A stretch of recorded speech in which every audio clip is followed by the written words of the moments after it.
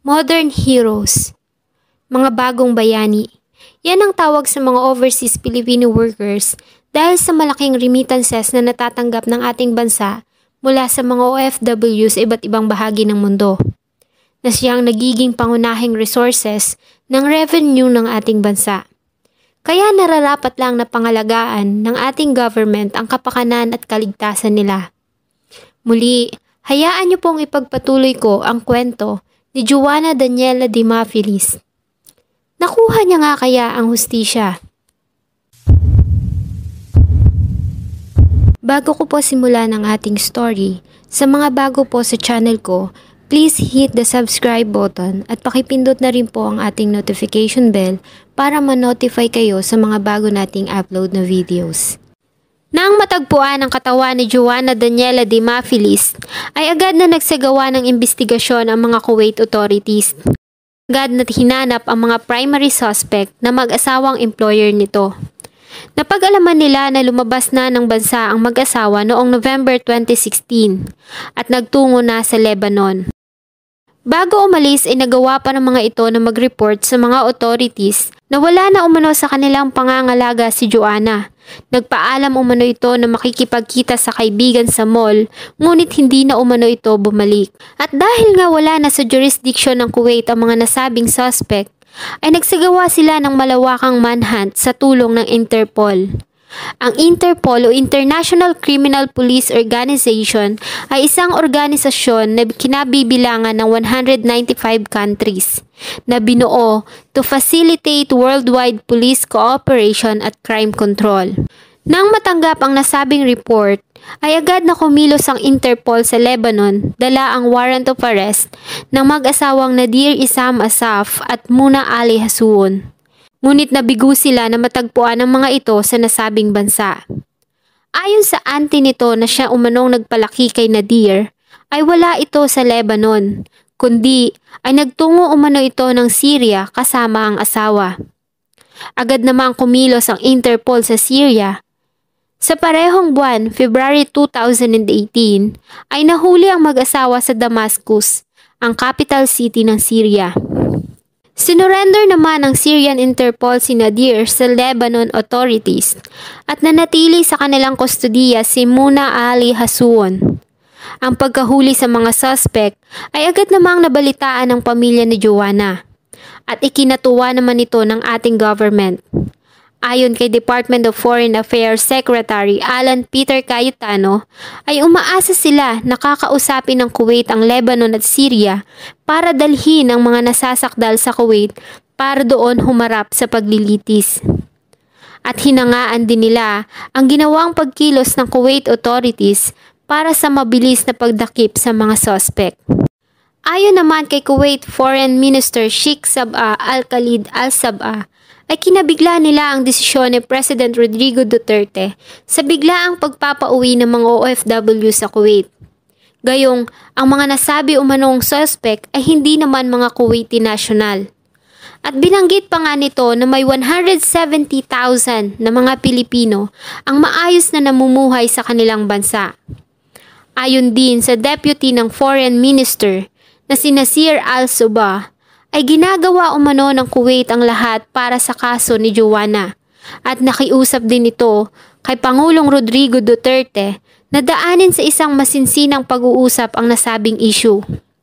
Ayon sa kanya, ay isa umano itong misunderstanding.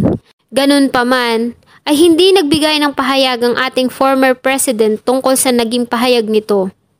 Ayon sa kanya, ay maaalis lamang ang nasabing deployment ban kapag nabigyan ng hustisya ang pagkamatay ni Joanna at kung magkakaroon ng isang memorandum of agreement na mas magpapaganda ang kalagayan ng mga OFW sa Kuwait.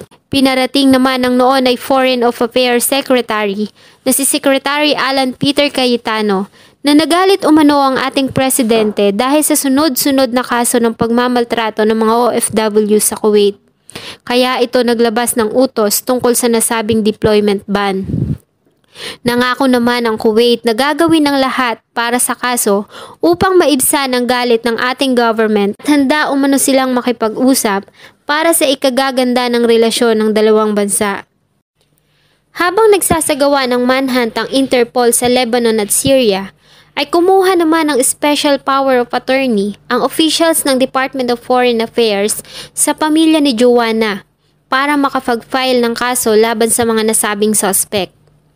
Ayon kasi kay Department of Foreign Affairs Undersecretary na si Sarah Ariola, ay mayroon na lamang 2 buwan para magsampa ng kaso ang pamilya ni Joanna laban sa mga suspect. Dahil kapag hindi umano sila nakapagsampa ng kaso sa loob ng 2 buwan, ay mapapawalang bisa ang nasabing kaso ayon umano ito sa Syrian law dahil nga sa matagal na ang nangyaring krimen. Pinaimbestigahan naman ni Labor Secretary Silvestre Bello III ang mga opisyal ng OWA at POEA sa hindi agarang pagkilos nito sa ginawang report ng pamilya ni Joanna noong 2016. Ayon kasi sa kapatid ni Joanna na si Jessica Demafelis, noon umanong hindi nila makontak ang kapatid, ay agad silang nagtungo sa agency nito na Our Lady of Mount Carmel Global Human Resources Incorporated, ngunit sarado na ito. Kaya naman lumapit sila sa tanggapan ng OWA sa Iloilo, maging sa tanggapan ng POEA. Ilang beses pa umano silang nagpabalik-balik, ngunit ang tanging sinasabi lang umano ng mga ito ay maghintay sila ng balita. Kinumpirma naman ng 2 tanggapan na nag-report nga umano ang pamilya ni Joanna sa kanila noong January at February 2017. Ngunit dahil nga sa sarado na ang nasabing agency nito, ay nahirapan umano silang hanapin ang kinaroroonan ni Joanna sa Kuwait. At nang mag-follow up naman umano sila sa nasabing bansa, ay may natanggap silang balita na tumakas ito sa kanyang employer noong November 2016 at hindi alam kung saan ito pumunta. Kaya naman, maging sila ay naghintay sa report mula sa Kuwait authorities. Dahil sa nasabing pangyayari, ay inalis sa serbisyo ang mga nasabing official at maging ang mga labor attaché na may kinalaman sa nasabing issue. Also, the Department of Justice ordered the National Bureau of Investigation para imbestigahan ang employment agency na nag-recruit kay Joanna na magtungo ito ng Kuwait. Ayon sa pamilya ni Joanna, ay si Agnes Tobales umano ang recruiter ni Joanna, kaya naman agad itong hinanap ng NBI, ngunit hindi nila ito matagpuan. Kaya naman, nilabas nila ang larawan nito sa media. Humarap naman ang emosyonal na si Agnes Tobales sa media at ayon sa kanya ay hindi umano siya ang recruiter ni Joanna. Nagmagandang loob lang umano siya na matulungan ito dahil sa kagustuhan umano nito na magtrabaho sa abroad. Nagkataon umano na may kaibigan siya sa Kuwait na si Aramid Timbang at nangangailangan ng domestic helper. Nirefer niya umano si Joanna sa Our Lady of Mount Carmel Global Human Resources Incorporated para magproseso ng kanyang mga papeles. At dahil nga paalis na daw umano siya ng panahon na iyon, ay hinabilin niya umano si Joanna kay Maris Asanji Mohamed na sekretary ng nasabing agency. Nakatanggap din umano si Agnes ng 13,000 mula sa Our Lady of Mount Carmel bilang komisyon sa nasabing referral at tig 10,000 buwan-buwan sa loob ng 4 na buwan mula kay Aramid Timbang. Humingi din ito ng tawad sa pamilya dahil wala umano siyang naitulong para iligtas si Joanna. Hindi naman ito tinanggap ng pamilya ni Joanna dahil ayon sa kanila ay kung hindi umano ni-recruit ni Agnes si Joanna ay hindi ito mapapahamak. Dahil sa nasabing pahayag ni Agnes Tobales, ay lumutang din si Maris Asanji Mohamed at tulad ni Agnes ay emosyonal din ito. Pinabulaanan niya naman ang sinabi ni Agnes na hinabilin umano nito sa kanya si Joanna. Dahil umano, si Joanna ay nag-walk-in umano sa Our Lady of Mount Carmel kung saan ay nagtatrabaho siya bilang staff. At hindi umano siya ang nagproseso nito kundi ang mga liaison ng nasabing agency. Matapos ang ilang araw at linggo din na paghahanap, ay lumutang din ang nasabing may-ari ng Our Lady of Mount Carmel Global Human Resources Incorporated na si Adrian Briones at kasama ang abogado nito. Ayon dito, ay nakansil umano ng POEA ang kanilang lisensya noong June 2016. Kaya naman, sila nagsara at lahat ng kanilang operation ay nahinto. Kaya ang pagkukulang umano ay nasa POEA dahil nasa kanila ang responsibility para sa monitoring nito. At ayon sa kanila, ang kontrata nito ay dapat na nagtapos lamang noong 2016 at hindi umano nila alam kung papaanong nakapag-overstay ito sa nasabing bansa.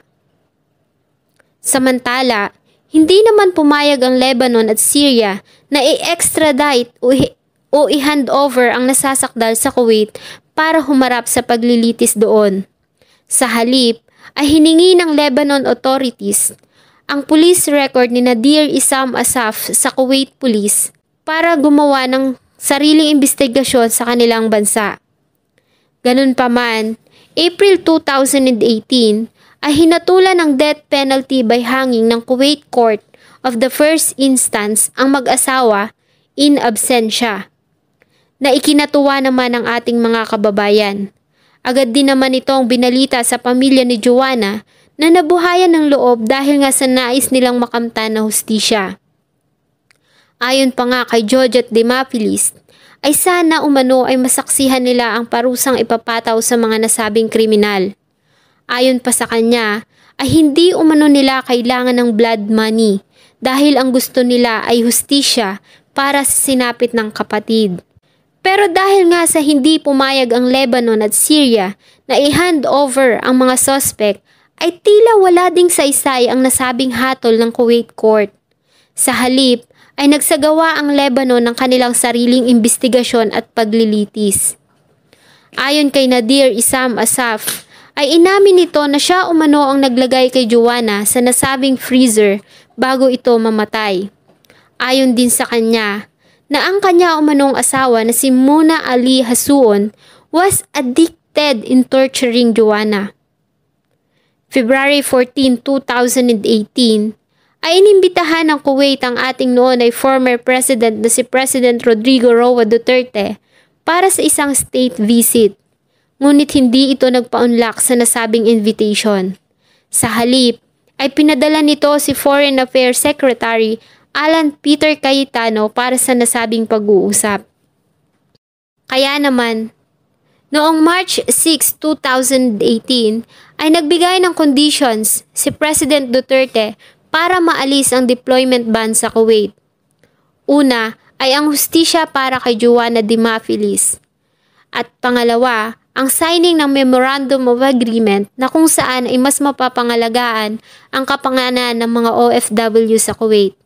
March 16, ang draft ng nasabing agreement ay nagawa ng mga officials ng dalawang bansa at naghihintay na lamang na pirmahan.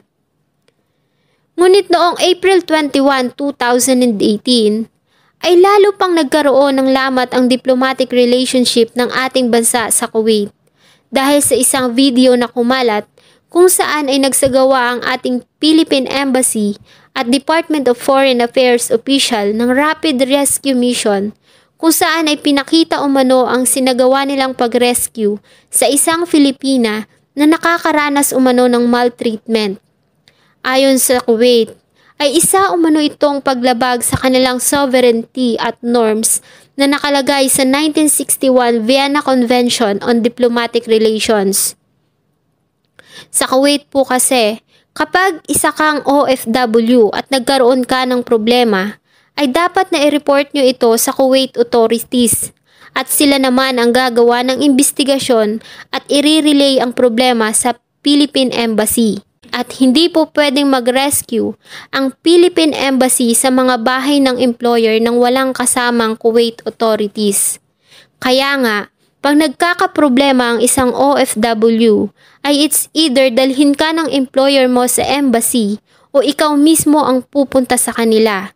Dahil nga sa nasabing pangyayari, ay ang ating noong Philippine Ambassador na si Ambassador Renato Villa ay pinatawan ng parusang persona non grata and they demand Ambassador Renato Villa to leave their country. Nirecall din nila ang envoy ng Kuwait sa Manila para umuwi sa kanilang bansa. Dahil sa nasabing operation, ay inaresto ng Kuwait authorities ang 4 na drivers at 3 diplomats na kasama sa nasabing rescue. April 24, 2018, ay humingi naman ng paumanhin ng ating government sa ginawang pagkilos ng ating mga embahada sa Kuwait. Dahil nga sa maraming OFW natin sa Kuwait ang maaayos na nagtatrabaho doon at umapila din sila sa ginawang ban ng ating president. Ayon sa kanila, ay ano ang magiging trabaho nila sa ating bansa kung sila ay uuwi, gayong maayos naman umano ang kalagayan nila sa Kuwait. Kaya naman, walang nagawa ang ating government kundi i-consider ang nasabing Memorandum of Agreement. Ayon naman kay Senate President Pimentel III na ang Memorandum of Agreement ay isang magandang development. Ayon sa kanya, ay pag napirmahan umano ang nasabing agreement, ay dapat na umanong i-consider ni President Duterte ang pag-alis ng nasabing deployment ban. Dahil umano sa ang tanging paraan lamang para malaman ang resulta ng nasabing agreement ay kung magpapadala ulit tayo ng OFW sa Kuwait. May 11, 2018, ang Memorandum of Agreement ay pinirmahan ni Foreign Affairs Secretary Alan Peter Cayetano at Kuwaiti Foreign Minister Sabah Al-Khalid Al-Sabah.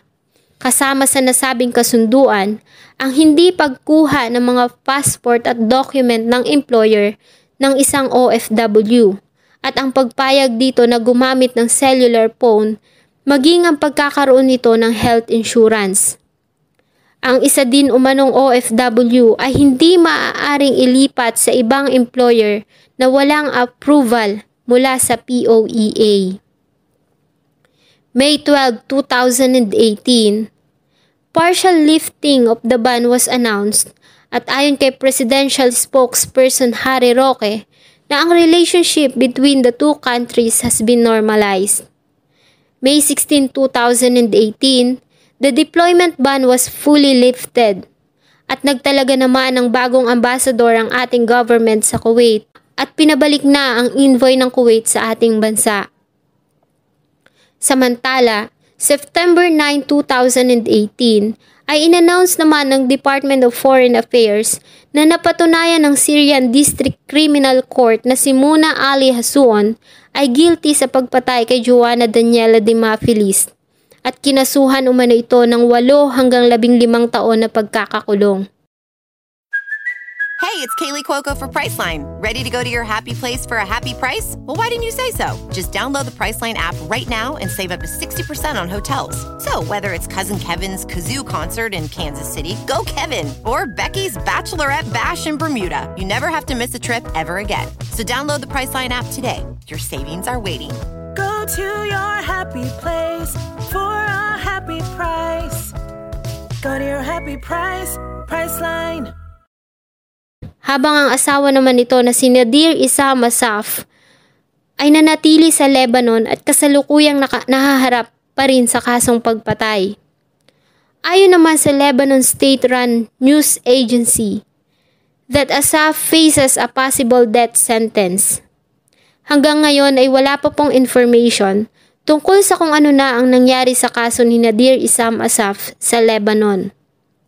Ayon naman sa OWA, na ang pamilya ni Joanna ay bibigyan ng 800,000 na death benefits, 600,000 mula sa OWA at 200,000 mula sa Philippine Association of Agencies for Kuwait.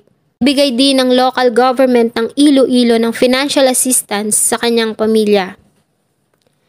Sa tingin nyo mga kababayan, nakamit nga ba ni Joanna ang hustisya?